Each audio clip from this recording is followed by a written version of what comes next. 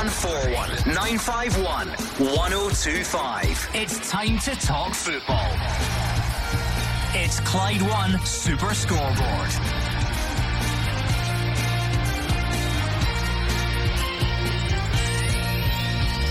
Good evening and welcome to Clyde One Super Scoreboard. Neil Lennon says everyone at Celtic wants to finish the season on the park if possible.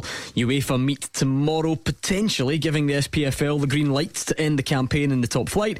And Auchinleck Talbot win the junior title despite sitting third with 9 games in hand. I'm Gordon Duncan. Joining me this evening is Jim Duffy and Mark Guidi. Yeah, what are we on, day 30? I've no idea. Of the lockdown. Listen, a lot calmer, I think, Gordon, and this time last week, we just came on air and the news came through that Dundee had finally voted and gone from a no vote to a yes vote, and that all hell broke loose on the phone in for the next 2 hours after. It might be a wee bit quiet tonight, but certainly the issues that we were facing last Wednesday night are still rumbling on and not been resolved to satisfaction. And what has managed to come out of that too is the fact that there is a working committee, 15 people. I find that a large number, to be honest, looking into league reconstruction. And that as well, bizarrely, as you mentioned, a great wee story, plenty to talk about in terms of the way all the junior leagues have been called too. Yeah, I mean, I feel a bit like Captain Kirk's captain's log, start date, whatever date it is, and then try and see what's happening in the world. But yeah, I mean, Gordon, for our point of view, there is always stories there. As you said, the junior game tonight brought another contentious decision, should we say, for people to debate, and I think just the whole principle of it and how that works, as far as the top league is concerned, obviously still to be decided. And I know Neil Lennon had a few points to put on that today.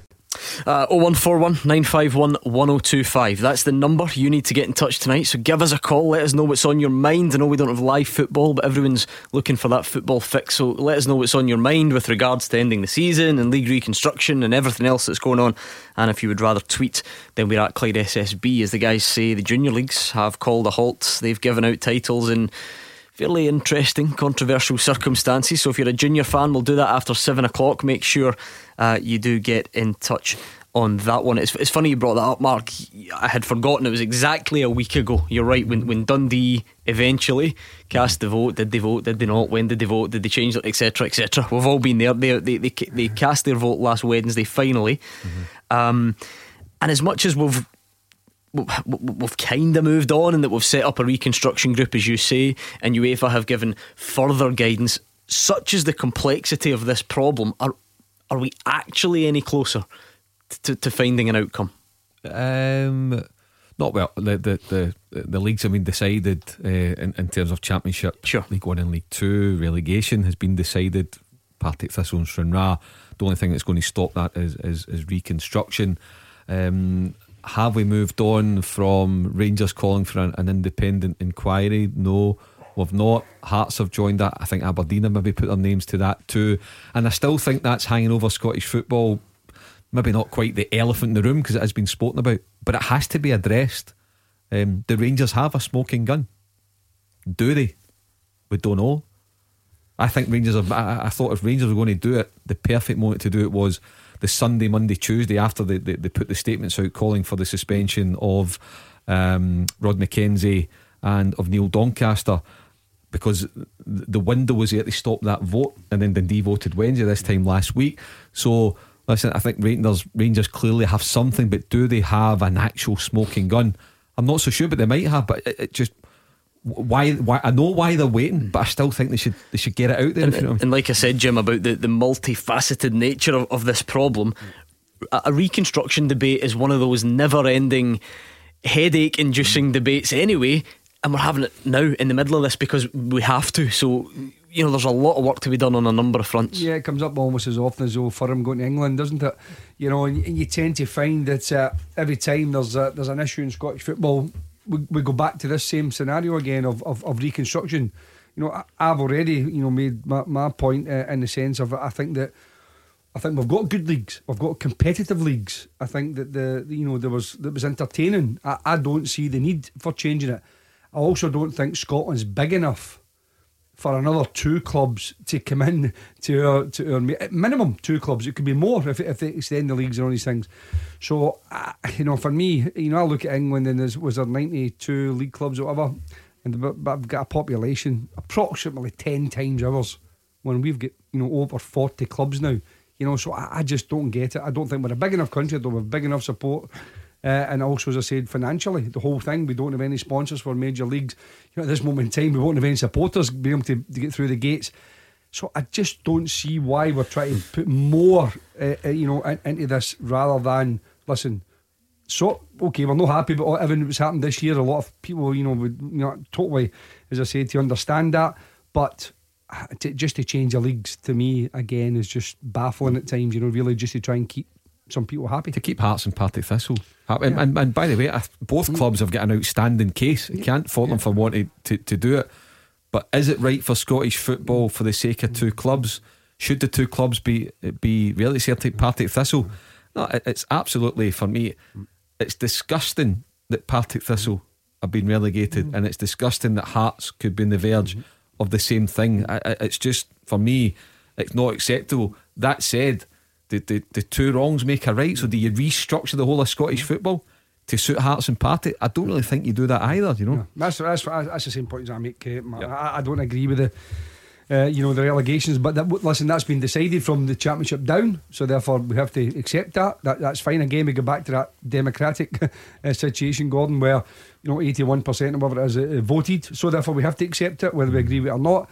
The top leagues, we're still waiting to find out, and obviously UEFA is it tomorrow, Mark? I think they're having that meeting tomorrow, and that might give us some sort of guidance in how long they give the Premier League to make that decision. Right, get your calls in nice and early. 01419511025 on Twitter at Clyde SSB. Neil Lennon says everyone at Celtic wants to finish the season on the park if possible. If we could go back and play the games, I think we'll have to underline that. I think everyone at the club, players, myself, my backroom staff, fans, want to play the games. Whether that can be achieved or not is another thing. But they're the ones who have lost out the most, really, in terms of the opportunity to play in front of the supporters. We were going for 9 in a row. We were going for another, quadruple treble. And it's... I feel so sorry for them, at this stage in terms of football and sense of view. Hopefully that can be, lit up again. At some stage we can start it up again. But if not, then we'll have to wait and see what happens and what the outcomes of that's going to be. Listening to Nicola Sturgeon yesterday, that was, a bit discouraging, about mass gatherings. And, we've got a mandate for the 10th of June at the minute, where we can sort of maybe start back in training in groups of more than 10 maybe, but at the minute it's all up in the air. And everyone's hanging their hopes, I feel, on this UEFA meeting tomorrow, Jim, as if we're going to finish the meeting at 5 o'clock, and by 5:05 we'll know exactly where we go from here, and we'll make decisions. But UEFA keep making the same noises. They keep saying that they want to play to a finish. They would recommend you play to a finish. There's talk today of having domestic campaigns finished by the end of July for this festival of football in August, where the Europa League and the Champions League is able to be brought to a close. Brilliant, sounds good. What if at government level you're not able to do it? I mean, and this is the problem. UEFA is trying to come up with a football solution for 55 different countries who may come out of lockdown at different times. The Netherlands last night confirming no football at all until September. So how does all this fit together? Yeah, I mean, listen, we don't know. Are we going to have clarity, or are we going to be more confused? The likelihood is we're going to be more confused, Gordon. And that's just the nature of it. Is exactly what you said. There's so many different aspects to discuss. I mean, it's not just UEFA. It's not a footballing decision. With the best will in the world, they might think, yeah, okay, we want this season finished, and we want the major tournaments finished as well, and play them, as you said, in August. But each country will determine how and how much they allow, and how quickly they allow, after lockdown, to gradually get back to normality. By the sounds of it, our country seems as if it's going to be longer, in terms of very, very slow, to get back to that. But in other countries, as you say, have maybe not got the same, the same aspect as we have, or as you say, the progression has been quicker, or the peak is already hit. They've already had the peak, and so on and so forth. So listen, I mean, there's so many things to for each country to go on. But like I said, Neil Lennon there, he's saying the team Celtic want to play the games. They've got an unbelievable opportunity to win to win a quadruple treble, which is incredible for any level of football. He doesn't want that taken away from his players, absolutely. But we need some sort of guidance. That's not going to happen, I don't think, tomorrow, and I don't think it's going to happen over the next couple of weeks. Okay, 01419511025 on the lines, at Clyde SSB on Twitter. John's in Cranhill first up tonight. Hi, John. How you doing? Not bad, how are you? Nervous. Why are you nervous?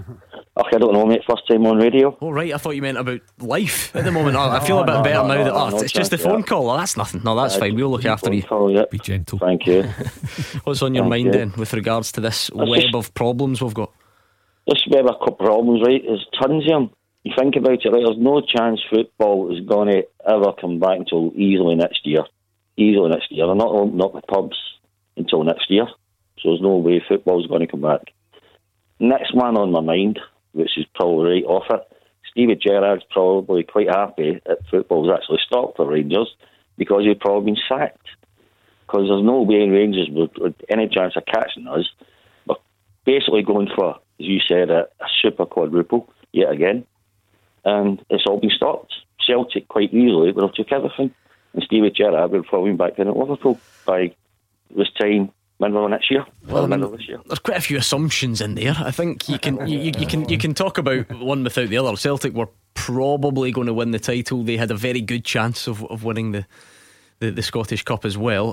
But I mean, I don't. The same chance as Aberdeen, Hearts, and Hibs.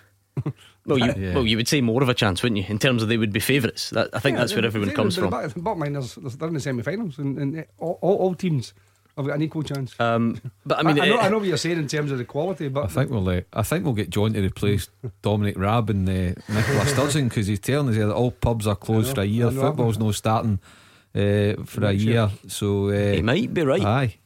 Well, all pubs are closing for a year. No, until the end of the year, I think he was saying. End of the year. It might be, but no one's confirmed it's it all yet. guesswork.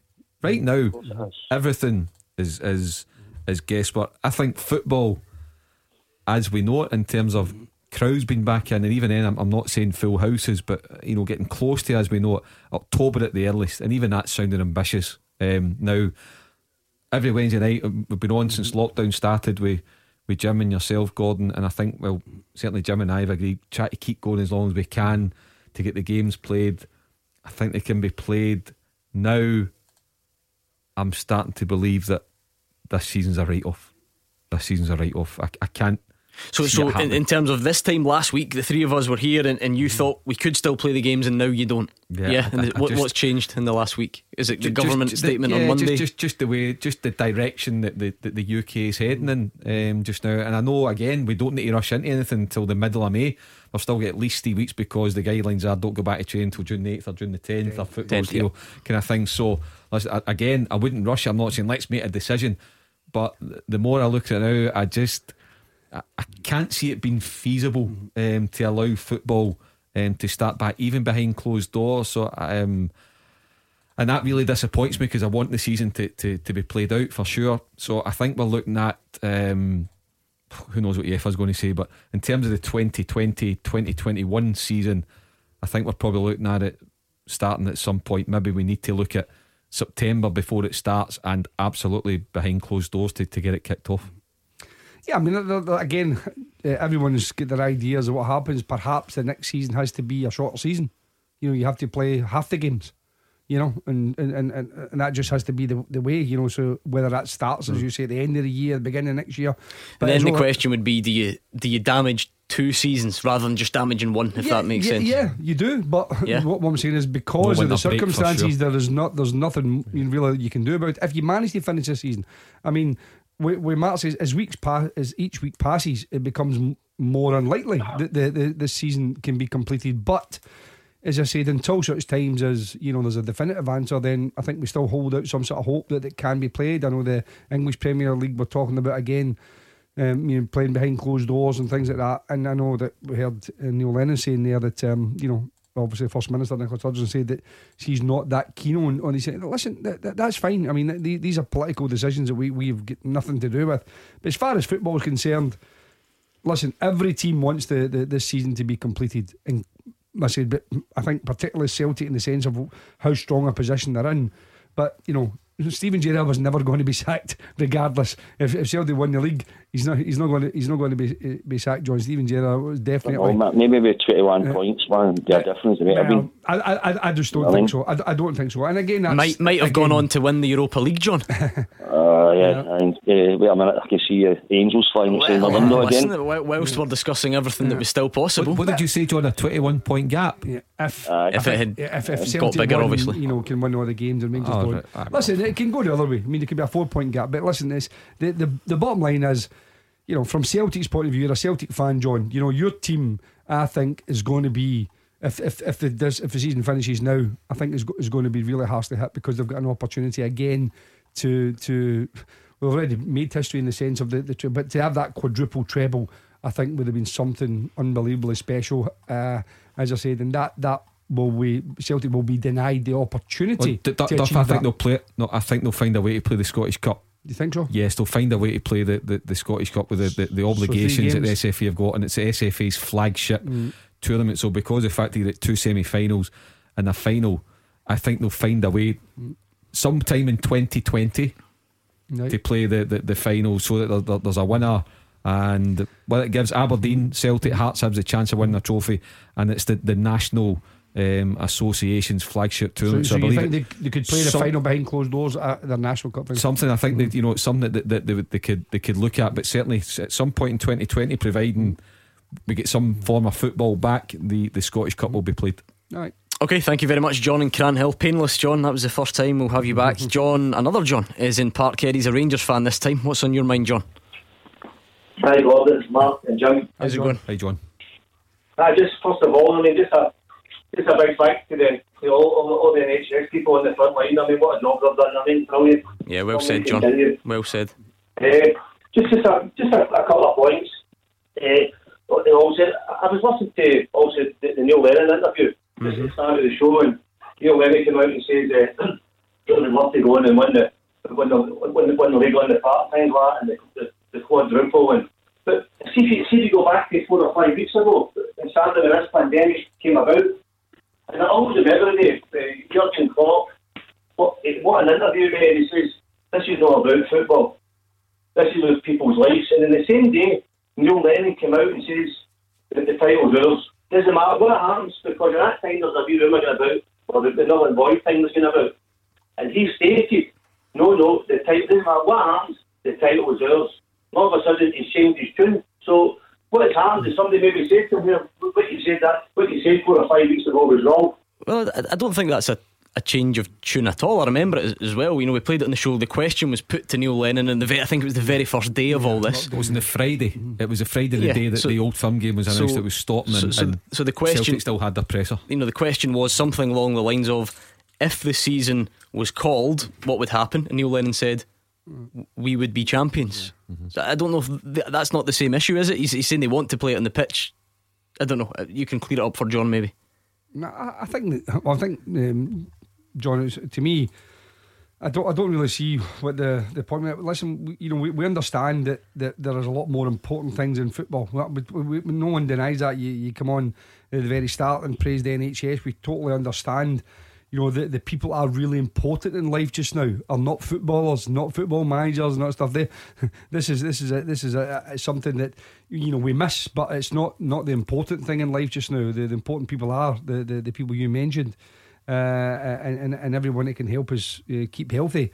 But from a purely football perspective, then I don't see what Neil Lennon said. He's saying, listen, we want to try and complete the season and try and achieve something remarkable, and so I don't quite get what your concern is with that.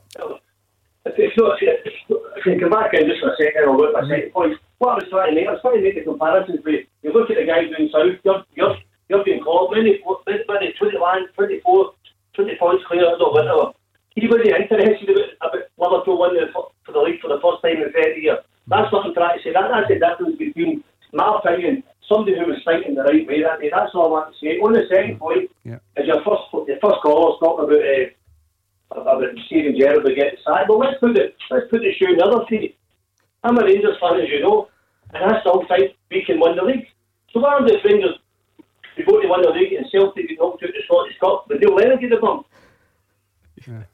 I don't know is the answer. Maybe, yes. Anyone want to give it a go? Listen, we were always going to get to this stage eventually. We've done quite well to fend this off over the last few weeks without football. Look, I didn't agree with John, the first caller's point about Steven Gerrard. I don't agree with it, and I don't agree with John's other point, that the current John saying that John 1 and John 2. Yeah, it could be Neil Lennon. What I do agree with John on, and I've said consistently, if you are Rangers, whether you're a board member, Steven Gerrard, or a player or a supporter like John, you should not concede the title this season. If you're a Rangers player, Steven Gerrard, and you don't believe that you can win every game between now and the end of the season, which is 9 games, I think, Gordon, 27 points, if you don't believe that, you shouldn't be the manager of Rangers, and you shouldn't be playing for Rangers. What Rangers can't control is Celtic dropping 4 or 5 points elsewhere to try and give Rangers the title. But certainly I agree with John, nothing should be conceded, because you should believe that you're able to win every game. 0141 951 1025. Thanks to John 1 and John 2. Callers with other names are more than welcome. We'll get some travel with Stephen, and we could be speaking to you next. Clyde 1 Super Scoreboard with Thompson's personal injury solicitors, tackling compensation claims for more than 40 years. Talk to Thompsons.com. Jim Duffy's here, Mark Guidi alongside him, taking your calls on the usual number or on Twitter at Clyde SSB. And I've had thanks a lot for all the reconstruction suggestions that are coming in. Some of them, Jim, have been far-fetched, shall we say. We've had some really adventurous ones. Not for an A Budge, is it? No, it's not. Mrs. Budge has not been in touch yet. But so many different suggestions. And for instance, Stephen Ray's sent one in to me tonight. He's put a lot of thought into it. This is a lovely document here with different options and all sorts of permutations on it. It's quite long, but I'll sort of skim through it and see what road you think we might be going down. He's gone 14 teams, 38 fixtures. So he's gone the top 7. So fixtures are drawn based on the previous season's standings. He says a top 7 and a bottom 7. The top 7 play each other 4 times, 2 home, 2 away. The top 7 play the bottom 7 twice, so that leads to 14 games. So your 24 plus your 14 takes you up to 38. Fixtures spread equally across the 38 match season, no split. 13 and 14 relegated to the Championship with a playoff place for position 12. And obviously in that then there's no split. No split. Nah, see, you need to find a way to keep the split. I really like the split, and the split is part of the reason why Sky have gone big as well. With their money, it's excitement, and there's playoffs, that's me going to contradict that. I like his idea the top 7 play 4 and the top but the bottom 7 are not going to want that, because the bigger crowds and the bigger clubs are generally the top teams generally. So therefore their supporter base would be something that they would lose out significantly if they don't have an extra game. So they would get one home game against the top. Yeah, they lose one. Yeah, they'd lose one. Yeah. We need the split. You've already sort of stated your case. You don't think we need reconstruction, but let's sort of assume it's happening, or assume that we're certainly having the conversation. Is it just going to be 14 teams? Are we going to do the closest thing to what we've got? Is that what makes sense? Well, I mean, as Mark says, if we gave me all this hypothetical in sense of the broadcasting right, but if it's still as it is, then they're going to want four games, 404 matches, 4 Edinburgh derbies, so on and so forth. So they're going to want as many big matches as they possibly can. They're not going to put an extra they're not going to make it 16 or 18, because then it's only 2 matches, and I don't think that's going to happen. So I think 14, to me, 7 and 7, probably, or 8 and 6, maybe the bottom 6 have the playoffs, and the top 8, maybe something like that. Even if it's 7 and 7 and 1 is a free week, you might have something like that. But I think that it's more likely to be an 8 and a 6. Yeah, one way or the other. Top 6 and a bottom 8, or a top 8 and a bottom 6. Mark Thomas has got a question for you. He's asking, did the Scottish Cup winners not obtain a Euro spot? How would that work if you then play the final at a later date, i.e. after the new league starts? And it's just another problem we've got, isn't it? That's something that they would need to sort out. The Scottish Cup, was that back again? The Scottish, he's won the Scottish Cup. You get a crack at the Europa League. I mean, obviously, if Celtic were to go on and win it would go to the fourth team in the league. Yeah, because the runners up the cup don't get it. The fourth team in the Premiership. That's something that would need to be discussed at the boardroom level to see which clubs you want to nominate. Well, obviously, was it? Should just vote on it. Probably just vote on it and just see what happens. 2020. It would need to go to the team in the league. We just need to revert back to the league position, to sort that one out. Alright, Tommy's in Greenock. Hi, Tommy. How you doing, guys? Not too bad, how are you? Aye, alright. Stuff. Obviously, we've been listening to your panel over the last few weeks, and obviously our radio shows are all been talking about how we can finish a league and stuff like that. But I think what we're all agreed on is I'm not going to probably see any football, a real football, till maybe December, maybe a wee bit later. What I want to ask is how a club's going to survive till then, because obviously you'll have very limited season tickets. I don't think anybody's on to sport with the money to know what's happening. Sponsorship, you'll not have a lot of hoardings on the side of the park, or team kit sponsorship, stuff like that. Player sales, who's going to buy players when they don't know when they're going to play football? Obviously people are relying on the government furlough scheme, but that's not going to be a bottomless pit, and you can see that getting withdrawn after maybe a few months. And more important, I think some people say that we all know that football's not important, but it is if you're earning a living at it. Yeah, that's a very important point. Something I'm going to get onto in a second. Actually, I'll elaborate on that. But what about Tommy's point? Because I feel like we started off with the financial well-being of the clubs was the sort of main thing. It was at the forefront of everyone's mind. But because now we've come up against different things with reconstruction and ending leagues, and there's a bit more squabbling going on, which is understandable. How are clubs surviving, Jim, and how are they going to survive if, like Tommy says, football as we knew it, punters through the gates, doesn't happen this year? That's right. No, I mean, it's going to be extremely difficult. I mean, Tommy's right. I mean, so the furlough situations now will run out in June. Most players' contracts obviously run out in June, so therefore the players will be paid if up until that point, and then only the ones who are financially sustainable, who are, and that's very, very few clubs in Scotland, believe me, very few, will then be able to say to their players, listen, we will then continue this. Obviously some of the top clubs have got players on longer contracts, so they will have to be honoured and have to find the money from somewhere. But they kind of, let's just say, most of the champion clubs and down from there will find it very, very difficult. Unless they've got players on contracts, I don't see them signing anybody. So I think there'll literally be hundreds of players waiting to see. Give people a bit of an insight just in case. So for instance, are all your Dumbarton players out of contract in the summer? Yes. Every single one of them? Yes. I mean, Mark, I know some people will have realised that, but that's staggering because as Tommy says, that's people's livelihoods. You're talking about unemployment because you can't be furloughed if you don't have a job. Well, I've been speaking to some players, but obviously, we're waiting to find out exactly. We're trying to, waiting to see whether there's a possibility of coming back. And again, if there's no supporters that come in, how do they? Where does the income come from? So even if there was games, you couldn't. You might have to sign players on an amateur status to say until such times there is revenue comes through the gates. So you might have to say to your players, listen, you need to sign here for nothing. And then once we get back and fans start to come through the gates, and once we start generating money, then we will then be able to pay. And again, that might be something, but some players might think, well, no for me, thanks. And staff, not just players, staff to run a football club. It's going to be at the lower level. At the lower level, I think it's going to come down to playing for nothing or no play at all. This might open the door for, I know I'll say it, but for young kids.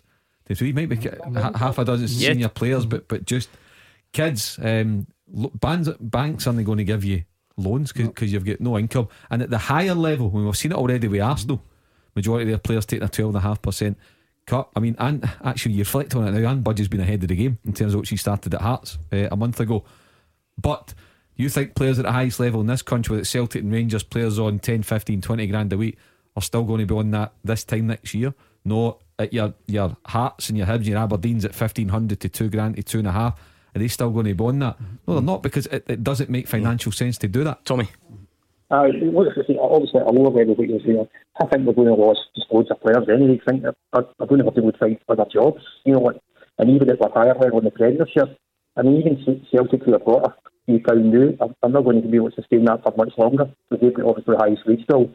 And I think it's maybe highlighting now how the finances of football are built in certain stands in a lot of clubs, because they just rely on season tickets for the following year or sponsorship for the following year.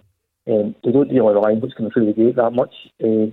So their finances is pretty bad, you know. But I think this was all brought about a way back in the Soonest era when they started spending like millions of pounds on players, and then wages of agents that come into the game and started to shoot up. I don't think we can get back 30 years, Tommy, to say this is what's happened. I mean, our game has had fluctuating times when it's been relatively healthy, and other times it's not been quite so healthy. This is a circumstance that's got nothing to do with something that happened then. Because see, under normal circumstances, see having your league propped up by paying customers, fans coming to the gate, that's quite a good thing. You contrast that to some of the smaller clubs in the English Premier League.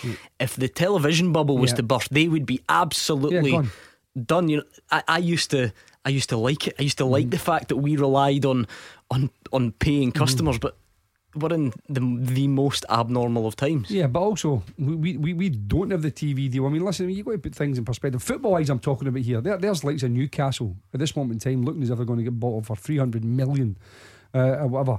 I mean, you know, in a time when there's no football, it's extraordinary. But Scottish football is completely different. I mean, as I said, there are very, very few financially sustainable clubs. Very few, and the rest, as you say, Gordon, totally rely on, you know, what comes through the gate: season tickets, sponsorship, local sponsorship, community sponsorship, everything like that. And none of those things will be available because there's no money. We'll be putting their season ticket stuff out just now. I think some will have like your hospitality packages and all that. Nobody in their right mind is going to pay for it now.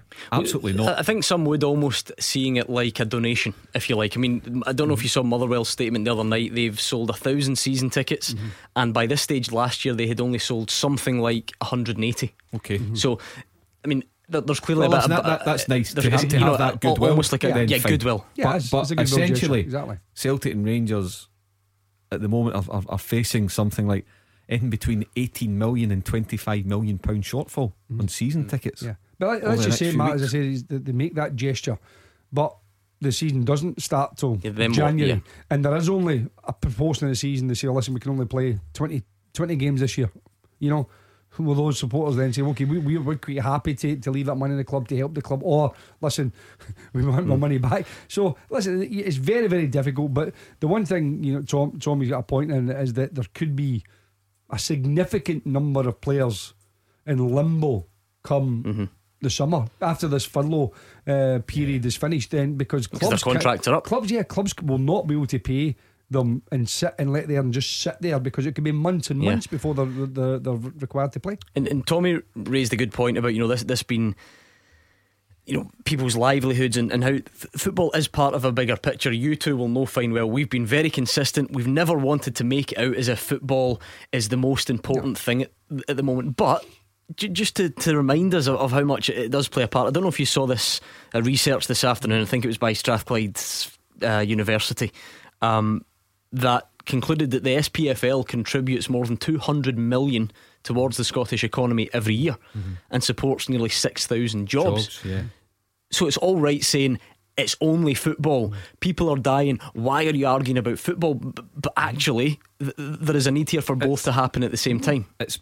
And I'm choosing my words carefully, and please don't take this out of context, but Scotland football in many ways is the heartbeat of the country. And I know people are losing their lives, so don't I don't mean it that way, but in normal terms, what they're talking about there, Scottish football's a heartbeat of the country for men, women and children up and down the country, Saturday, Wednesday, Tuesday, Saturday, Sunday, whatever. And it's true, it does have a big role to play in society. That's why it's important we get it back as quickly as we can, but obviously everything else has been taken care of. And now we're going off on a tangent here, Jim, but that's why I wonder if there is a bit of work to be done with the Scottish Government and the Scottish football authorities to come together to try and hatch a plan, because I think everyone felt a bit deflated when we heard Nicola Sturgeon and the medical experts the other day saying that even behind closed doors they wouldn't, you know, they don't fancy that. I wonder if both parties are going to have to come together and sort something out, because that's a big old hole to leave in the economy. Yeah, again, as I say, to the amount of people, just take it, the amount of people, not just as I said, the universities come up with 6,000. I mean, easily before, take, the football, but as I've said before, the community involvement, the many things that are attached to football clubs. Huge amount of people, and also from the physical health of being involved in playing sport, and the mental health that it stimulates you, gets you out, meeting up with people. We've got a multitude of things that football brings so much joy to people in the conversations. Yeah, it brings frustration, and we all get annoyed and frustrated. That's why this program's been going for so long. But the enjoyment that it brings you, the passion, the energy, it just gets everybody up and talking. But we're in the hands of the government. That's the bottom line. The football is in the hands of the government and the health experts. We cannot override the health experts. Tommy and Greenock, thanks for getting in touch. Hopefully we will speak to you soon. Mick is in Aviemore, and we're going to hear from him after the travel with Stephen. Clyde One Super Scoreboard with Thompson's personal injury solicitors. Your comeback is on. Talk to Thompsons.com.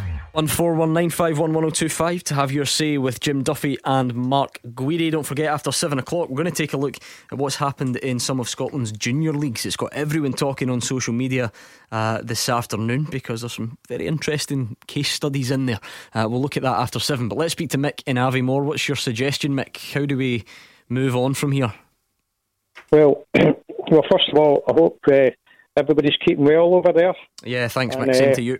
Obviously, all this happening, but it's a football programme, so we're discussing that just now. Absolutely. Anyway, it's about the getting this season finished, right? I'm a Celtic fan, and I would say out of all the teams in the league, it's most important for Celtic to finish the whole thing, because we've got the most to win.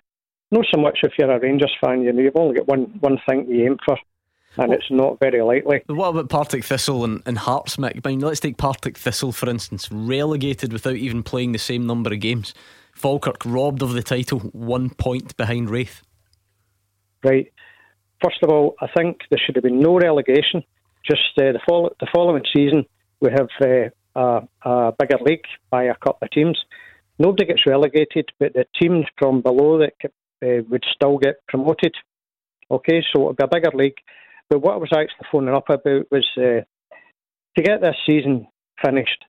I think if it gets pushed forward to maybe November, December, whatever, and then you're thinking, what about the following season? Well, I think the following season, surely we could start that a bit later, and it would actually be a pleasant change to be going to a football game in the middle of summer in the nice weather. So you know what I mean? It's so you just push the following season forward, and we're actually going to be having football through the summer rather than the darkest of winter. Right, take me through your calendar here, Mick, just so we're on the same page. So when are you basing on this season finishing, if you like? So we're in April at the moment. What do you mean? So what happens for this season? Do you scrap it, or are you finishing it later? Whenever. No, finish it later. Right. And what month do you want to start next season in? You mean March, for instance? A summer season would be sort of March to November. Possibly. The main thing is just whatever this season takes to finish, it would be. And a lot of teams want to play it out, and that's fine. So whatever it takes, whether we finish January or February or whatever, and then start the following season later. And what's wrong with having Scottish football in the middle of the summer? We've got the Euros, that's the thing, and then we've got the World Cup the following summer, the following year, which is actually in December, so the calendar's going to be out of sync because of that. Anyway, but ideally, mate, if we didn't have international football, I agree with you, it'd be great to have football, right through May, June and July, absolutely, and cut it back maybe during December and January, or January and February, but that's not going to happen, unfortunately. But because of the only thing I thought to try and ease the burden on clubs domestically for the next 14 months would be for UEFA to start the Euros 5 or 6 days later, rather than starting on June the 12th, to July the 2. A month's too long for the Euros. Too many big gaps in between games. So just condense it a little bit. Just bring that schedule in a wee bit, and that gives you an extra few days to finish the domestic season before you need to let your international players go away to their pre-tournament camp. So I think UEFA, they probably won't, because they'll lose money doing it that way. But somewhere they could maybe be a wee bit less selfish and condense that too, because a month's far too long for the Euros anyway. Two different things, Jim. On one hand, Mick's right. A lot of people love the idea of going in the summer. Yeah. But it's a much debated subject, switching to summer football. Do you do it to try and fix this problem? Yeah, well, I mean, we know that the Irish play March to November. And there are other clubs and some Scandinavian clubs as well. The Scandinavian countries do it, so it is feasible. And again, as Mark said, we know that the Euros are this year postponed, and then the World Cup, but it can still be done. I mean, there are countries that do qualify much more regular than we do, and have players play at this particular time.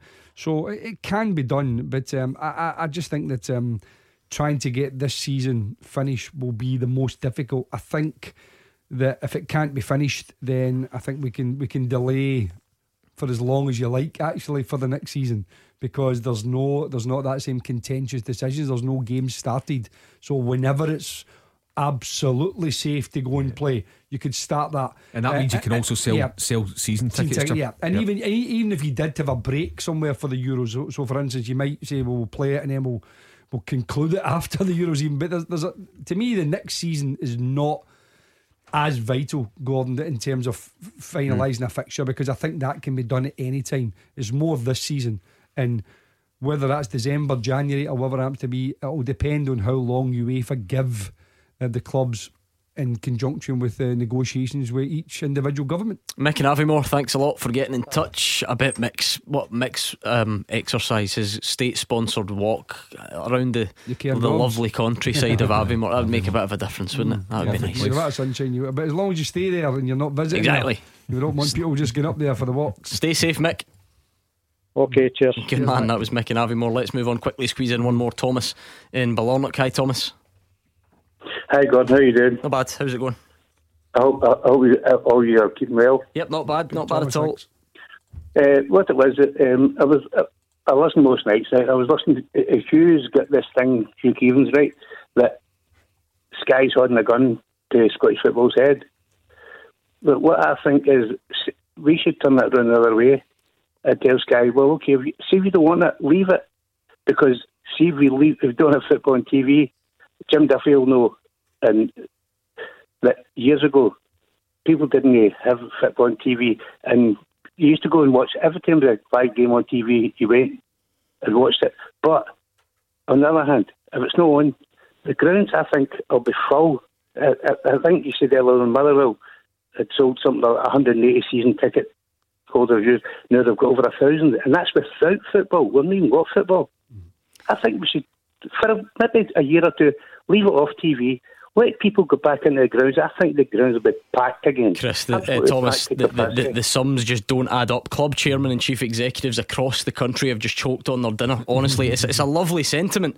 But Mark, it's £160 million Sky are putting into the competition, and I don't know if you can tell me, Thomas, it's a lot of tickets. Gordon can tell me, but in what way does Hugh think Sky are holding a gun to Scottish football's head? And that's the thing. I think Thomas has maybe kind of been a bit clever with the words, and then not intentionally, not trying to dig you out. Hugh's just talking about the fact that we are at the mercy of broadcasters. I don't think he's been critical of Sky in any way, and in fact no one's accusing them of being anything really. I think the discussion was based around the fact that we, like every country, are at the mercy of the broadcasters because they put money in. Consulted, is that they're saying? They need to reach an agreement that suits the broadcasters. I don't think it was an insult at all. Right, no, I was just wondering what Hughes, if you had heard something, what was actually going on. So no, it's just in terms of in consultation with the broadcasters to make sure that we safeguard the £160 million deal, which Thomas keeps most of our clubs alive. Yeah, I mean, I agree with Thomas to a certain point, Thomas, I must admit, because there will be more people going through the gates. I think there will be a resurgence in interest in football, and people will want to go and see it. At the same token, if it's on TV, people will want to watch it there as well, because, as I say, we're missing it so much. So I think it'll be twofold. But But if we've got a contractual obligation already signed, first and foremost we have to honour that and respect that. But I do believe that fans will, if regardless, I think there'll be an upsurge, certainly initially, once supporters are allowed back into grounds.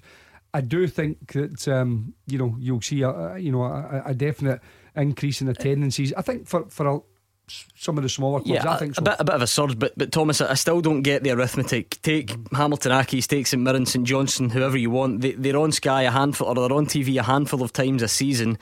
They're not going to start getting crowds of 20,000 if we don't have a TV deal. I think they will. See if it's not on TV. But that's my point, Thomas. Take Hamilton Accies, for instance. They're not on TV every week. They get 1,500 fans who are not failing to turn up at Hamilton because they're watching it on TV. It's not all the games are on TV.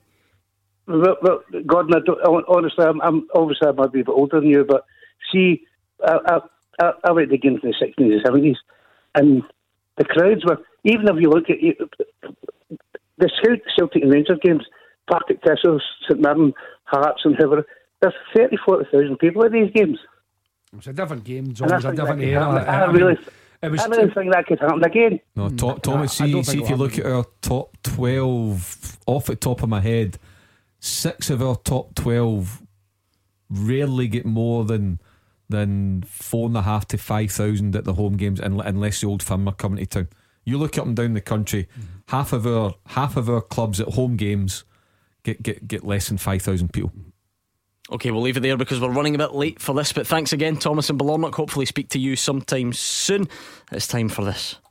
Beat the Pundit with the Scottish Sun. For the best football news and opinion online, thescottishsun.co.uk/football. I'm hoping for a more straightforward night on Beat the Pundit than we got last night. If you, a controversy. If you wonder what I'm on about, go to our Twitter feed at Clyde SSB and watch the video of the madness that kicked off on Beat the Pundit last night. Mark Guidi, Joe, good old Joe, the contestant, he couldn't remember the answer to the question which Scottish team are nicknamed the Blue Brazil. And he did that great Glasgow thing where he was searching for the word and he just swore instead. Now, of course, I had to cut Joe off. That's a bit of a problem because he's trying to answer questions and he's got 30 seconds to get through them. Gordon DL is listening to Clyde too. He's blissfully unaware of what's going on. We had to come clean about the full thing and we thought it was quite funny, so we put the video up for your viewing pleasure. Go to @ClydeSSB and check it out. As for tonight, don't swear, but if you want to play Beat the Pundit, now's your chance. 0141 951 1025, and you need to give us a call before 7 o'clock. Clyde One Super Scoreboard with Thompson's personal injury solicitors, helping you return to action. Talk to Thompsons.com. Mark Guidi and Jim Duffy here with me, Gordon Duncan, and tonight's Clyde One Super Scoreboard. Ticking along where we've been in the last few days, really trying to answer some of the difficult questions that face Scottish football at the moment and where we might go from here with UEFA meeting tomorrow. In the second hour though, be keen to hear from you junior fans, because the fairly controversial decision's been taken to end those leagues, and because in the wonderful world of the juniors some teams have got multiple games in hand. They've been dishing out titles all over the place. So that's the way it looks. We'll delve into it a bit more after we play this. Beat the Pundit with the Scottish Sun. For the best football news and opinion online, thescottishsun.co.uk/football. Beat the Pundit time. Jim and Mark standing by. One of them is going to take on Curtis from Rutherglen. How are you, Curtis? I'm okay, yourself? Not bad at all. Can I ask you to do one thing for me, Curtis, and just promise me that you will not swear during this Beat the Pundit? I promise. I heard it last night. Honestly, Curtis, it kept me up last night, so please, just whatever, if you're frustrated and you can't think, just say fudge or anything else that comes to mind. Don't swear on air, alright? No worries. Good man. I was worried that Joe had kicked off a copycat trend and it was going to be the tragic end of Beat the Pundit. Don't say anything to me and Mark about it. You two are also in fact, yeah, it's a miracle that none of the pundits have fallen into that trap. Sometimes I wonder how Alex Ray makes it through 2 hours. We're much more eloquent. Because when the show finishes at 8 o'clock, he sort of reverts. But he's fine. He's fine when he's here. So I'm going to toss the coin and find out who Curtis is up against. If it's heads, it's Mark Guidi, and if it's tails, it will be Jim Duffy. and it's heads this week. Mark Guidi up against Curtis from Rutherglen. So Mark, I'll give you some Clyde too, so that you can't hear what's going on. Curtis, I'm going to put 30 seconds on this clock. You can pass, that's all you need to know. Answer as many right as you can, and if you don't know it, pass it and move on to the next one. Are you ready? Yep. Good man, your time starts now. Who was the Rangers manager in 2002? Alex McLeish. What nationality is Hibs striker Christian Doidge? Welsh. Who did Germany beat in the 2014 World Cup final? France. From which club did Celtic sign Henrik Larsson? Malmo. Name either of the goal scorers in last season's Champions League final. Mo Salah. Who's the longest serving manager in the Scottish Premiership? Neil Lennon. Okay, No idea. let's bring Mark back. Mark, can you hear us? Yep. Great, same set of questions to you. 30 seconds on the clock, and your time starts now. Who was the Rangers manager in 2002? Alec McLeish. What nationality is Hibs striker Christian Doidge? Irish. Who did Germany beat in the 2014 World Cup final? Argentina. From which club did Celtic sign Henrik Larsson? Feyenoord. Name either of the goal scorers in last season's Champions League final. Mo Salah. Who is the longest serving manager in the Scottish Premiership? Tommy Wright. Which side are third in the current Scottish Premiership standings? Motherwell. Okay. What do you think of the competition, Curtis? Fancy your chances? I think he's beat me in the last one. Don't know. Yeah, he got through one more question. Let's find out. Who was the Rangers manager in 02? It was Alex McLeish. You both got it. What nationality is Christian Doidge? He's Welsh. Curtis goes 2-1 in front, but Mark Guidi equalises straight away. Germany beat Argentina in the 2014 World Cup final. Mark then goes one in front because Feyenoord was where Henrik Larsson moved from to Celtic. And name either of the goal scorers in last season's Champions League final. I think you both went Mo Salah. You both got it right. Mark stays one in front. The other one was Origi, if you can remember that. Not one of the sort of main men, but popped up with an important goal. The longest serving manager in the Scottish Premiership is Derek McInnes. He was on the show a couple of weeks ago. So none of you got it, and I'm afraid then that's the end of the road for you, Curtis. Mark Guidi gets the last one in. Motherwell are third at the moment. So I think 1, 2, 3, 5 for Mark Guidi and a 3 for you, Curtis. Hardlines? No worries. Cheers, thanks. Well done, Good Curtis. man, that was Cheers. Curtis in Rutherglen. Bit boring the night, really, wasn't it? No swearing, no madness. You want us to go no, off in one? no, absolutely not. No rant. Don't think we can handle it 2 nights in a row. It was a one-off. It was a novelty experience. It was quite good fun, I must admit. Check that video out at I don't Clyde think it's SSB. quite been a one-off, Gordon. No, no, it's not a one-off. There's been the occasion. The odd occasion. It doesn't happen that often over the years, but I'll tell you what, during Beat the Pundit is a one-off though. Yes. That's why I panicked Yes. more than usual, because Yes.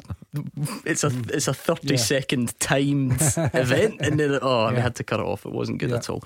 Anyway, let's hear from you junior football fans, because I'm sure if you are a fan of the juniors, you'll definitely have seen this news, and if not, I think you'll be interested to hear, because the full country's gripped at the moment with what we do with the leagues, and do we declare it, do we relegate teams, do we give out titles and all the rest of it. Well, the junior leagues in the west of Scotland did declare their league winners last night.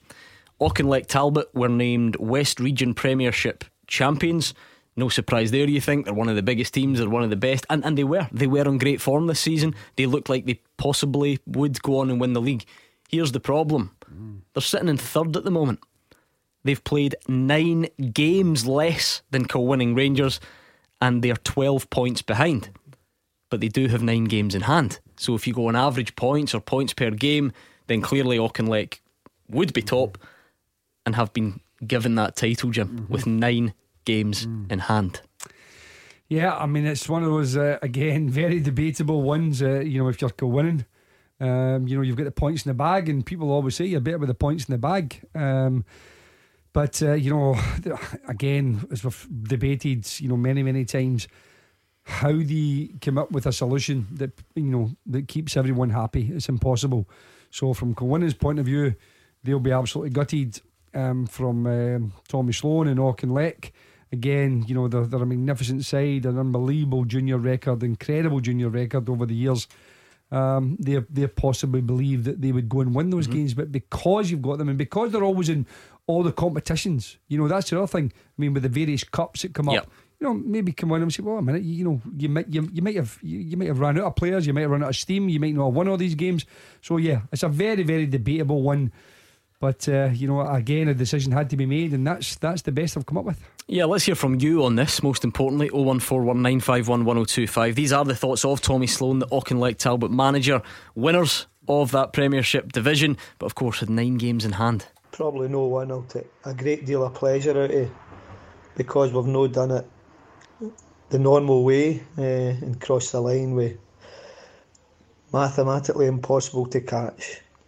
Our form this year has been very strong, but not having the opportunity to go and finish the deal, certainly, as I said before, as one I'll not take much pleasure out of, and I'm sure the players will be the same. This is a decision that none of the clubs has had any input into. It's one of the decisions we've just got to accept. Somebody was always going to come out the wrong side of it, but we're certainly not jumping up and down celebrating the decision. We'll accept it and we'll move on. It's certainly, as I said before, the one that surprised me a wee bit.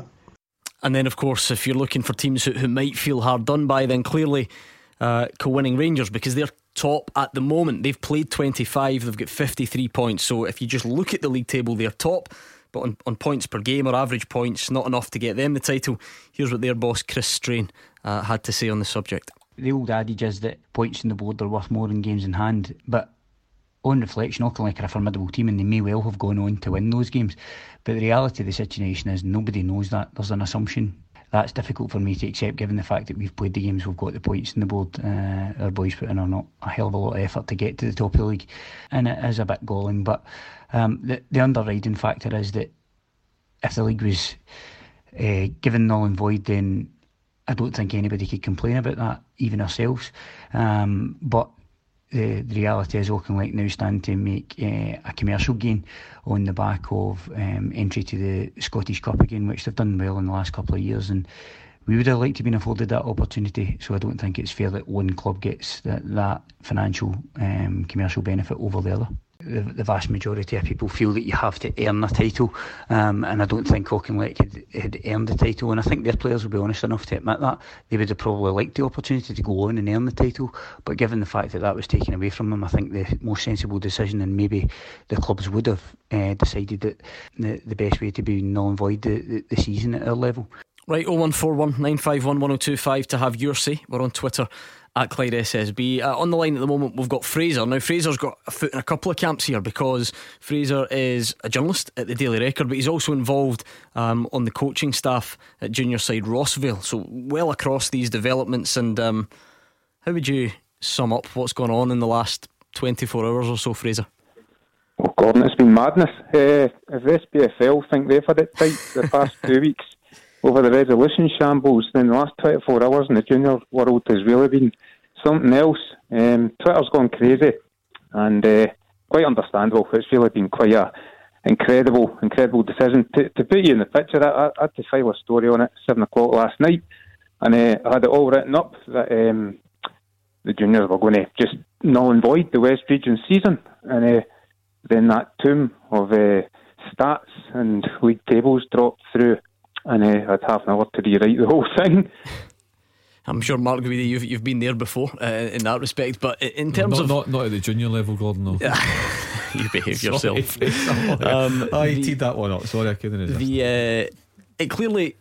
It's your sort of first impression of it, Mark, that is what jars with you, because you look at the league table, and as Fraser quite rightly says, we think we've got problems in the SPFL because we're arguing about it so much, but most of those teams have at least played roughly the same amount of games. You've got teams here who as the table looks to you, are in third or actually fifth.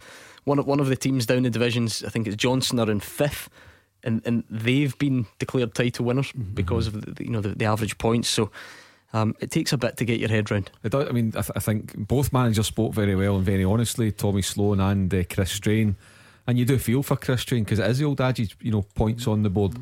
But then he did call the files, what he said, by saying that every chance Auchinleck would have gone on to win all the games anyway. again, you probably can't null and void. Null and void is the nuclear option for every organisation. They don't want to do it. They'd rather do something than do null and void, and that's what the junior game has decided to do. Again, like I was saying earlier, with Hearts and Partick Thistle, Partick Thistle going down, and Hearts looks as if it could follow the same way. I think it's grossly unfair, and as Tommy Sloan says, it probably does they sit comfortably with him because I've not won it in the conventional way. And I know what you're saying, Fraser, all hell breaking loose last night, but could you imagine if the situation was called in the Premier League, in the Premiership, and there was games, 4 or 5 games behind, or 9, as the case may be. I mean, Fraser, is there what's the feeling in that division? Is the feeling that Auchinleck would have gone on to win it anyway, and some people can stomach that, or is it just an overriding feeling of how can you possibly do it with such a disparity in games played? It's Auchinleck are a machine. They've proved it season after season that they are the benchmark for junior clubs, and my own opinion is they're by far the best non-league club in the country. But they'd half a season still to play. The 14 league games out of 30 still to go, and I think 2 years ago they just got pipped at the post by Bees because the backlog of games just got too much for them at the end. So I mean, who's to say that wouldn't have happened again? Yes, the betting man would have put his money on Auchinleck Talbot dealing with those games in hand and winning the title. But as Chris Strange says, you just don't know what was going to happen. Yeah, and like I said, Fraser, this is replicated down the divisions, isn't it? That's the Premiership, and Auchinleck are one of the biggest names out there, so people have picked up on that. If you go down to the West Region League 2, for instance, I think it's Johnston Borough have played 14 games. They're in 5th at the moment, and they've been declared winners, if you like, of that division, so it's quite something. Aye, that small club had 10 years at the Borough, cracking club, and again they'd won 13 out of 14 games, so it did look likely that they were going to bring John and win that title, no problem. But it's the old backlog of games argument, isn't it? You're playing 3 games a week, injuries kick in, suspensions kick in, guys can't get away from work. That's what you're dealing with in the juniors. So you can see titles flip-flopping in the final few weeks of May. Fraser, why are the leagues, I mean, it might just be down to weather, but I don't think we had a horrendous winter or anything like that. Why is it so uneven in terms of games being played? Cup runs, Auchinleck certainly involved in both the Junior Cup, in which they were in the semi-final stage, and also the Senior Cup, and I think they must have got through a good 3 or 4 rounds in the Senior Cup as well, including a replay against Arbroath.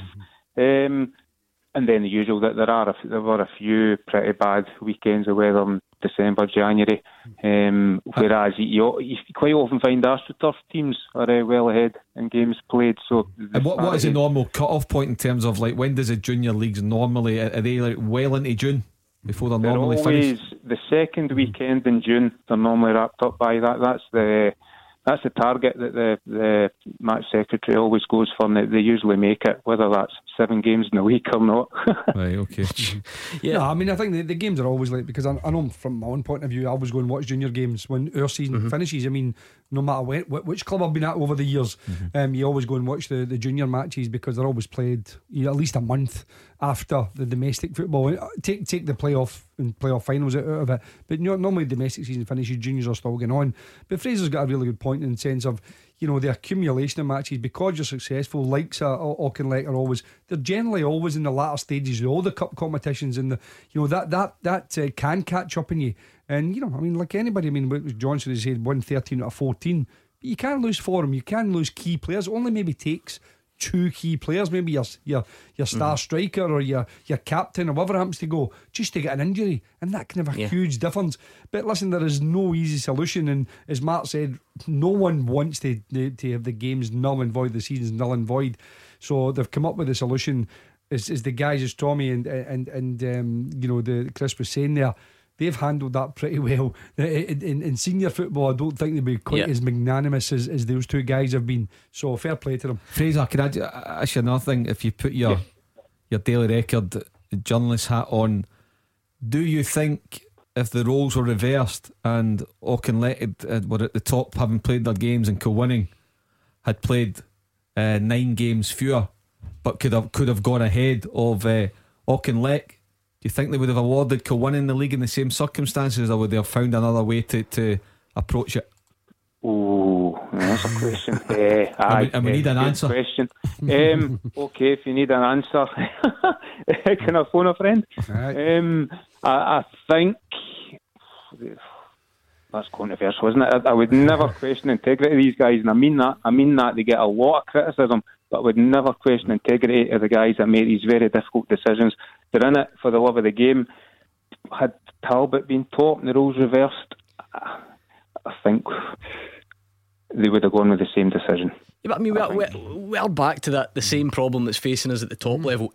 Everybody acknowledges that giving the title or awarding the title to a team that's in third, or a team that's in fifth, or a team that's not played their games, or whatever, it jars with you under normal circumstances, which we are not under. And just for a bit of balance, if it's not to be null and void, if that's not on the table, what can you do? Yeah. I mean, Chris was saying about Auchinleck obviously getting in. They won the league. They'll get into the Scottish Cup. The professional Scottish Cup next year again. But if they null and void it, they would have got in anyway because they won the league last year. So they would have got in. They would have been the first candidate anyway. But just in terms of the fairness, that's ultimately what people are looking at. The fairness of it. Is it fair? And I think that you have to say it's not fair because teams have fought hard. For 3/4 of the season as opposed to half the season to get those points on the table, to give themselves a chance. So it isn't fair, but there is no solution, we've said it time and time again, that is going to be fair. And Fraser, just finally before we let you go, it's a bit of a shame as well, because junior football as we know it and under the sort of current format is coming to an end. It's a new era for that level of football going forward. So I know there's a bigger problem out there. We've always said that it's not that high on the priority list. But for junior football as we know it to kind of peter out and end like this is an extra shame, isn't it? It is. I mean, the West region of the juniors is the real heartlands of the juniors. Your Auchinlecks, your Kilwinnans, Irvine Meadows, Pollocks. 63 clubs in the West across 4 divisions, and all 63 of them are now moving across to the Pyramid for the start of next season, whenever that might be.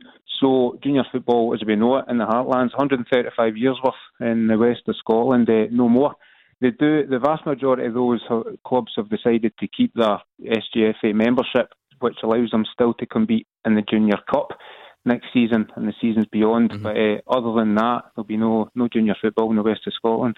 Fraser, thanks so much for taking the time to join us. That was Fraser, like I say, 1 foot in the Rossvale juniors camp, 1 foot looking at it from a Daily Record perspective. So thanks to Fraser. Chris is in Port Glasgow. He's coming up next. Clyde One Super Scoreboard with Thompson's personal injury solicitors. Experienced players who know how to win. Talk to Thompsons.com. Mark Guidi and Jim Duffy here with me, Gordon Duncan, on tonight's Clyde One Super Scoreboard. Chris in Port Glasgow's coming up. He's been hanging on for ages, so I'll just very quickly read the teaser. I don't even need any answers at the moment. George from Neilston says, name 7 Old Firm players to have scored 3 or more goals at a major international tournament.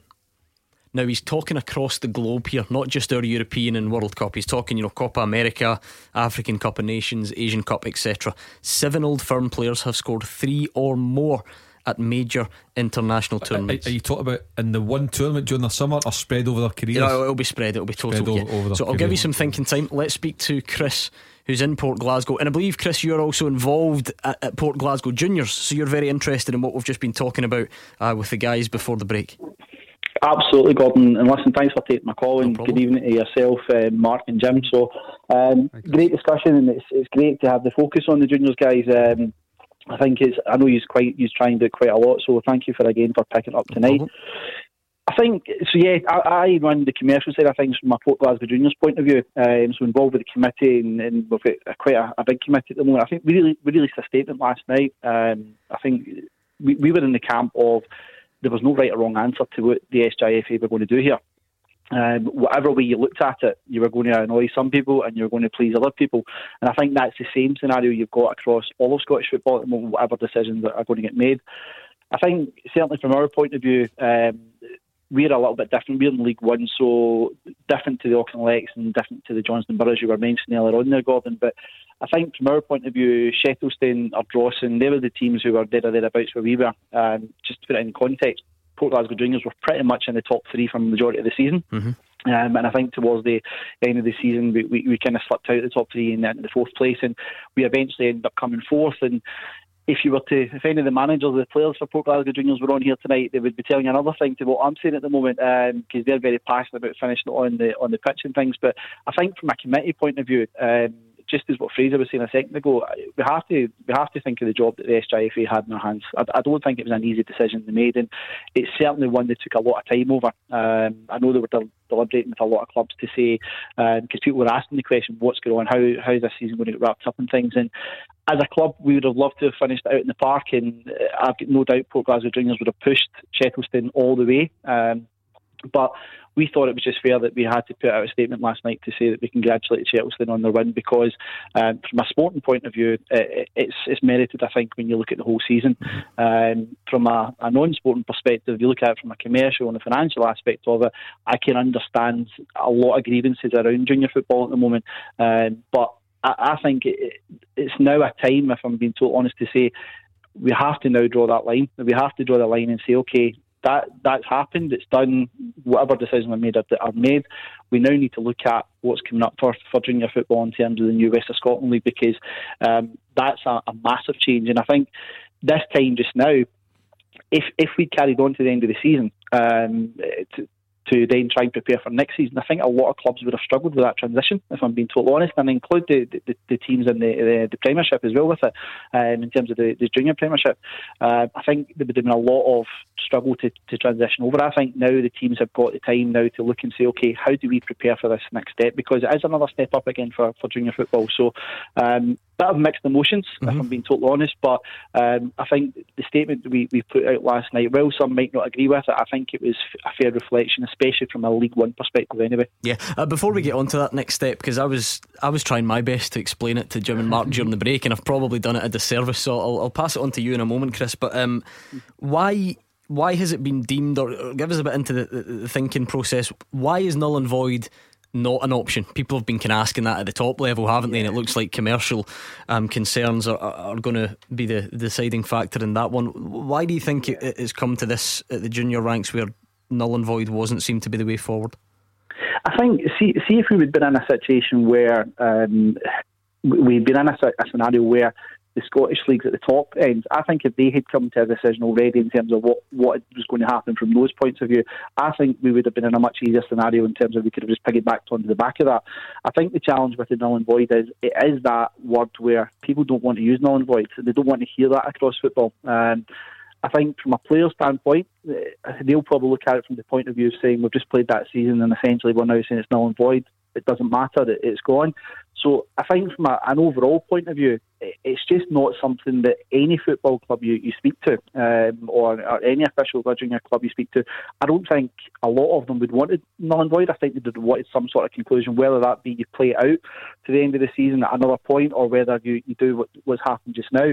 I think it's just one of those ones where it just didn't seem the most popular option, if I'm being totally honest, Gordon. And I think any conversations we've had with the junior FA, I think that's always probably been their stance on it as well. It's not one of the ones at the forefront, and I think if you delve in deeper into the Scottish FA, I'm not 100% sure what the conversations are there, but I don't imagine a null and void option is on the table at that part either. Yeah.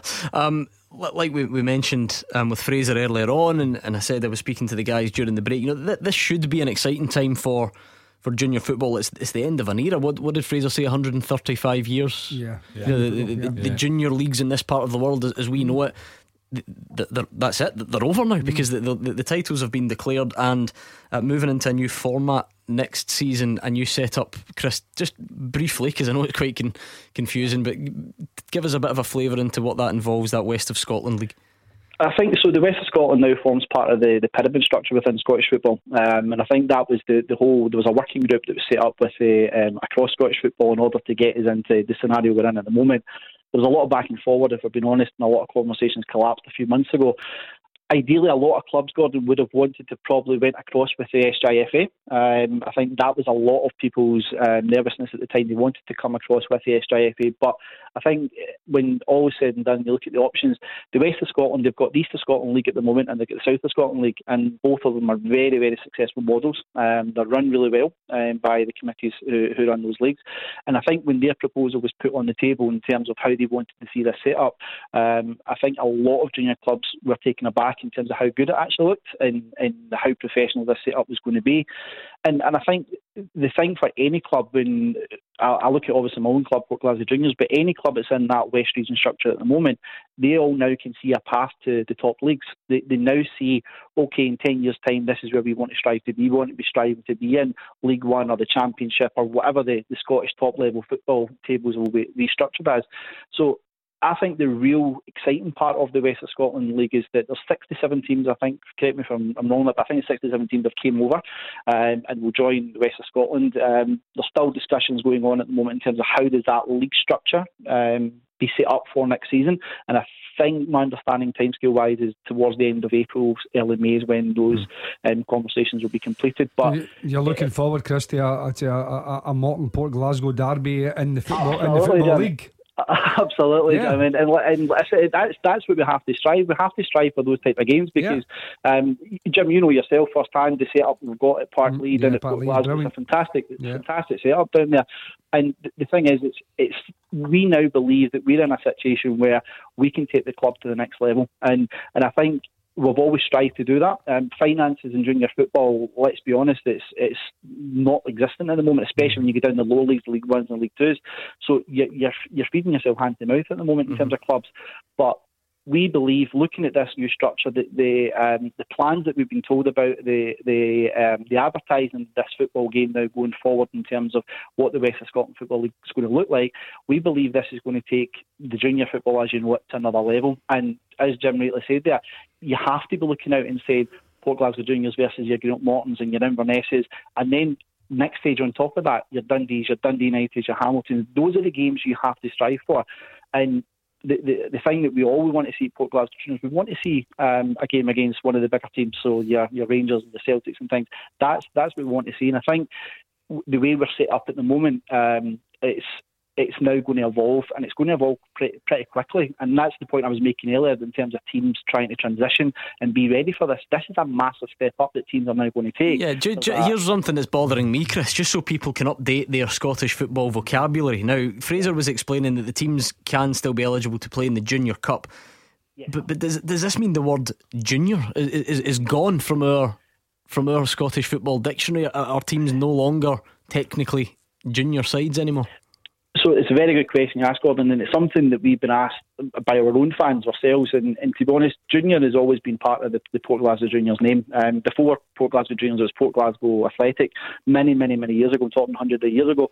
But from our point of view, Port Glasgow Juniors is essentially our name, and we'll carry that on. And I think a lot of clubs are on that basis where they want to keep the name of it. But at junior football, at the level that you knew it before, is now gone. And I think with Dave McKenna, who's now heading up the construction of the West of Scotland League, the plans that they have for this, and some of the information they've shared, and there's going to be another few calls that they're going to do in this by the end of the month, it just seems as if they're taking this to another level again, and it's going to propel the junior football into an area where fans can get excited again about football, because it's hard to attract crowds, or big crowds especially in the lower regions of football. I think this year coming up, once everything's said and done and football gets back to playing, whenever that may be, I think you'll start to see a really big focus and a lot of competition coming from the junior side. Is that Dave McKenna? Was it East Kilbride? Yes. He's a good administrator. That's good. That's good news. Good. That'll be weird though, won't it? Just, going to see a junior game and some smart aleck will say, well, technically you can't, you couldn't anyway. Yeah, well, listen, I mean, I play for Maryhill Juniors, and that's what you think of, and again, various, as Chris has said there. The clubs might keep it as part of their name, but as a level, if you like, to refer to it as going to watch the juniors or a junior game. Listen, when we say here East Stirling, people bring soon as you say that, someone will come. It's East Stirlingshire. It's Green at Morton. So as it'll take opposed a while Morton. to catch on. That's what you're telling me. We might make the odd mistake in Comet Junior. Right, So okay. if we do, please I'll let you forgive off. us. Thank you very much. That was Chris from Port Glasgow Juniors. That's staying there, don't you worry. Thanks again to Chris. Hopefully maybe check in with some of these guys going forward and see what the the pyramid's going to look like, because it is a huge time, and it's probably not getting it's not getting any not getting the publicity at the moment. It would have been nice to be able to focus on it a bit more, but you've got to have ambition and dream, as Chris has said there, and why not? And I think in this time when we're all kind of like everyone's a bit negative, it's great to have a positive story that Chris is really brought into, and Fraser's brought into before that. They think this is great for the former junior level, a pyramid system. They can see something. You're getting it already. Former junior that. He's learning. Good. Okay, that was Chris from Port Glasgow on the line. Tonight's question is sent from George in Neilston. He wants to know, can you name the 7 Old Firm players to have scored 3 or more at a major international tournament? He says that has to be the World Cup, European Championships, the Gold Cup, Copa America, African Nations, or Asian Cup. I'll take one each to kick us off, because we're only looking for 7 tonight. Oleg Salenko. Oh, great start. He's shown off. He's gone straight in for one of the difficult ones. He's got 6. Kanidja. Yes, he's also got 6. So that's 2 down, 5 to go. We'll get them next, and we'll speak to Alistair in Corkerhill, who's hanging on patiently. Clyde One Super Scoreboard with Thompson's personal injury solicitors, tackling compensation claims for more than 40 years. Talk to Thompsons.com.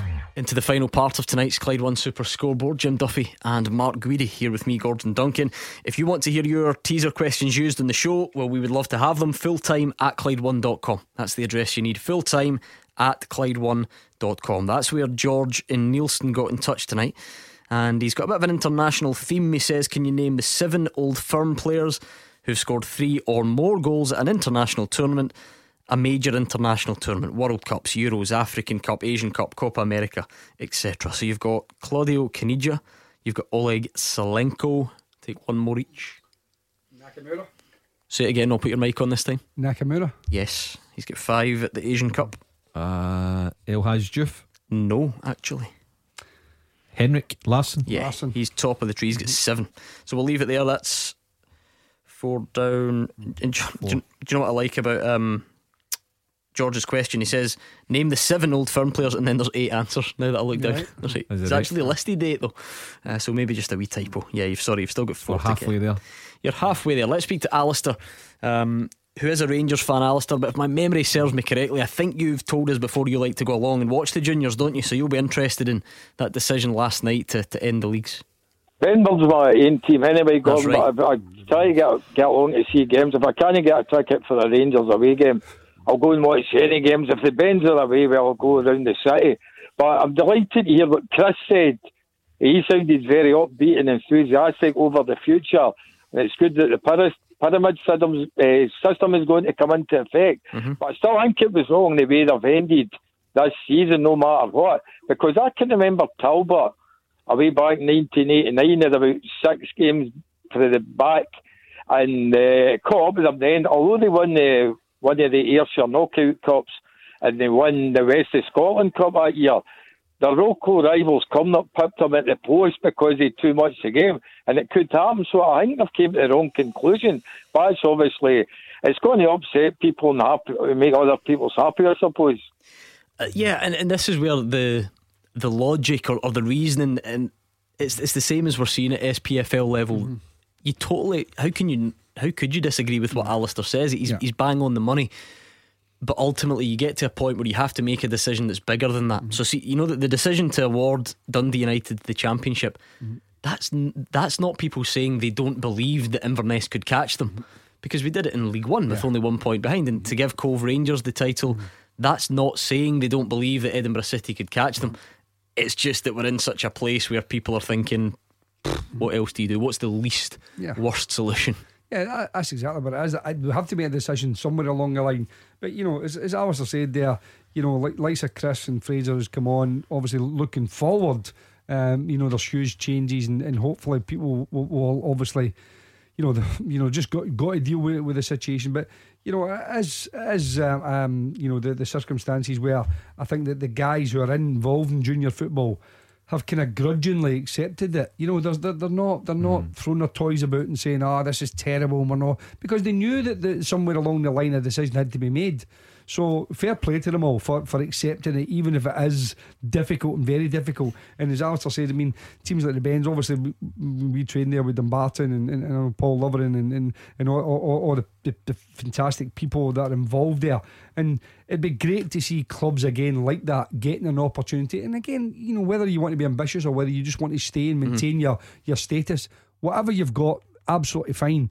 But I think it's important that people do accept it and have to move on, even though we're all sitting here just thinking, how could they come to that? But they just had to make that decision, not to deny someone that opportunity, because as we've said, you know, even the likes of Auchinleck, they could lose, you know, the goalkeeper, they could lose their star striker, they could lose their captain.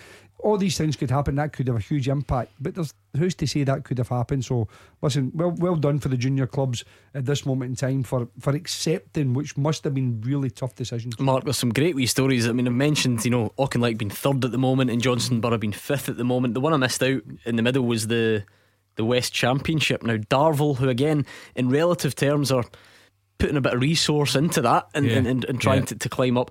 Darvel were top. They are going to share that title with Blantyre Victoria, who are actually third. So Cumbernauld are in the middle, but based on this kind of average points or points per game, they've come to the conclusion that Darvel and Blantyre should share that title. So like I say, you think we've got it rough in the SPFL. Delighted for all teams that win promotion or win trophies, whatever. Great, and I'm particularly delighted for Darvel. I know two of the guys behind the scenes there, Jim Wiley and John Gall, the famous Killy Pie and stuff like that. So, you know, the resources that they put into Darvel, their new management team, some of the players are signed, the facilities, Jim, you know, sometimes at junior grounds you go and they're not great, but Darvel put in proper facilities as well, so it's good to see them being rewarded for their investment. Can I ask, man, just because you mentioned it there, slightly going off a tangent, but you know, like being in the newspaper industry as you've been for many years, normally you have the pullouts, you know, to if you go like celebrate the champions. So Dundee United and obviously Cove, and obviously you'll get these. I'm not saying they're all the major middle ones, but you know, you'll get these real celebrations of winning.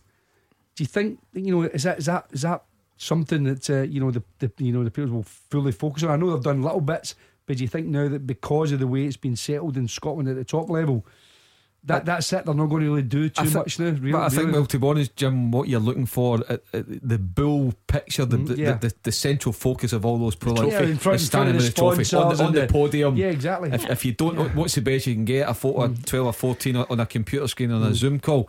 So they'll be curtailed until the day actually comes, and then they'll look back and say the moments where the league was won, you know, the 6 pivotal games, but at the moment, until you've got the photo of the trophy, it's a pretty hard one to do. The full discussion's changed. I mean, even for us on here, we had Lauren Shankland on the phone last night. I mean, title winner with Dundee United and promotion, and played such a big part. And he himself, you know, admit, I think he agreed it was bittersweet. They got together on Zoom. It's just where we're at, isn't it? The full analysis of a season is very much up in the air. Alistair, what about, you know, you wanted the full thing to be null and void at junior level. Do you think you would be saying that if your team were a bit higher up and chasing titles and all the rest of it? We were third bottom before they pulled that plug, Gordon, but I don't honestly know where the Bens are going to be now. But at the same time, if it's already been voted in, well, we'll just need to grin and bear it, I suppose. Yeah, absolutely. Yeah. Not everyone will agree. Not everyone will grin. Not everyone will bear it either. But you just wonder if that's the way we're heading in the next couple of days or weeks. Mark's in Clyde Bank. Hi, Mark. Evening, gents. How are we doing? Not bad. How are you? Not too bad. Good stuff. I'm calling about the state of play throughout Europe and what I perceive to be the total lack of leadership by UEFA. Okay. They've not said a great deal, let's be honest. And I think they could have made it a lot easier for each association if they'd simply set their sort of colour to the mast and said, look, we appreciate that finishing these seasons is going to be tough, so to make things easier, what we recommend is firstly any third cup competition next season should be cancelled. That frees up a bit of scheduling for next season. Maybe even the Scottish Cup and other cups, maybe a slimmed down version or even a cancellation of them. I also think that at least one of the premier European competitions, perhaps the Europa League, should be cancelled as well. And then that would ease a bit of pressure. Every nation could then say, right, okay, we will commit to finishing our season when time allows, when restrictions are lifted. Clearly, there'd be a revenue concern there for some of the clubs in Europe. Wouldn't perhaps get the revenue. Some of the smaller cup clubs as well, who rely on a cup run.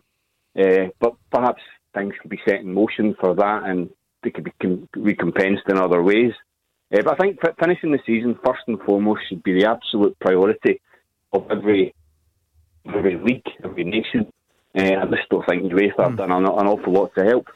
I can see where you're coming from, Mark, but I wonder how difficult that is, because all along now I've started to wonder if the problem for UEFA is how on earth do they come up with a one size fits all solution? Because let's go financial. You've got a league like the English Premier League with all the multi-millions in it, in contrast to us or the top league in Moldova or wherever. So straight away you've got two completely different scenarios as far as money goes. And let's not forget the biggest thing that's underpinning all this, the virus. How do you compare a situation in Spain, over 200,000 deaths I think it is, with say Greece, which has got a handful in comparison? So it's admirable to look for it, but how do UEFA come up with a one size fits all solution when you're dealing with countries that have got different death rates due to the virus and very different financial pictures? Well, I think obviously playing games behind closed doors, and it's probably going to be January, February, March next year at the earliest before there'll be a crowd in any stadium anywhere in Europe, regardless of the situation in that country at present.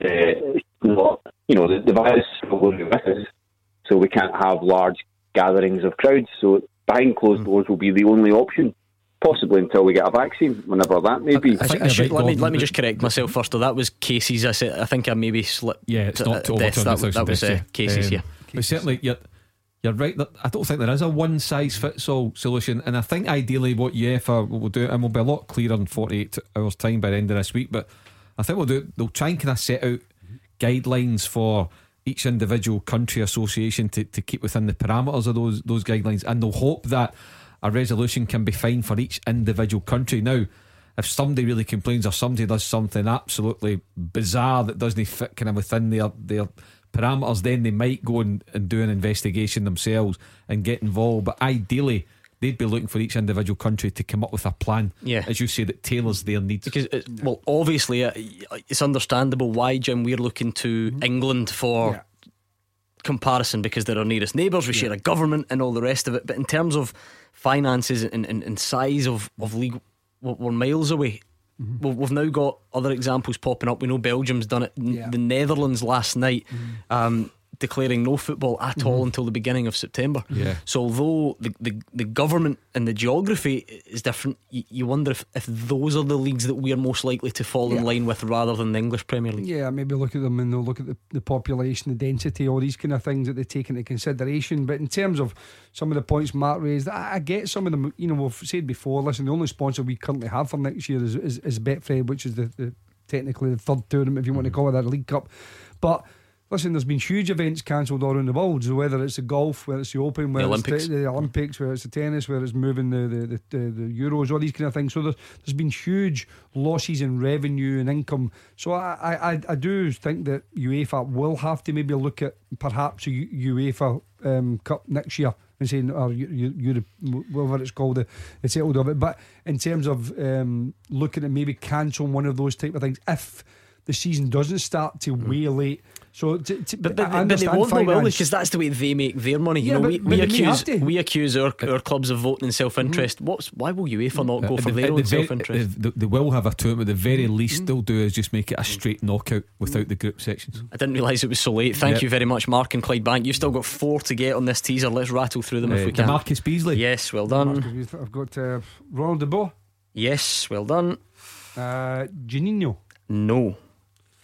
Tony Cascarino. Nope. Just a reminder then, we're looking for 8 Old Firm players who have 3 or more goals at major international tournaments around the world. Russell Latipi? Nope. Hamed Namouchi? Both Europe now. Robbie Keane? Yes. Well done. So, one to get. Yep, Robbie Keane's got 3. You've got Henrik Larsson, Claudio Caniggia, Oleg Salenko, Shinsuke Nakamura, DeMarcus Beasley, Robbie Keane, and Ronald De Boer. You've got 1 to get. Not even a hard one either, if I do say so myself. What, Celtic or Rangers? Rangers. Rangers. So is he Scottish? No. I was going to say McCoy's. That's what I was going to say. No. Gaza?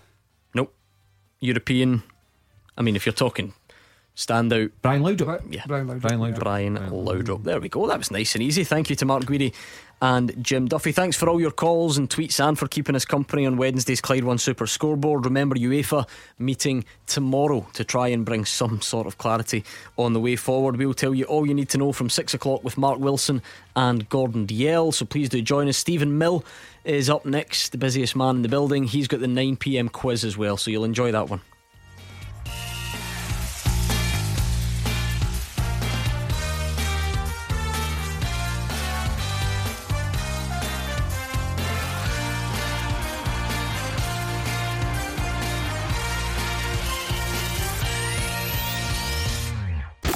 Clyde One Super Scoreboard with Thompson's personal injury solicitors. Your comeback is on. Talk to Thompsons.com.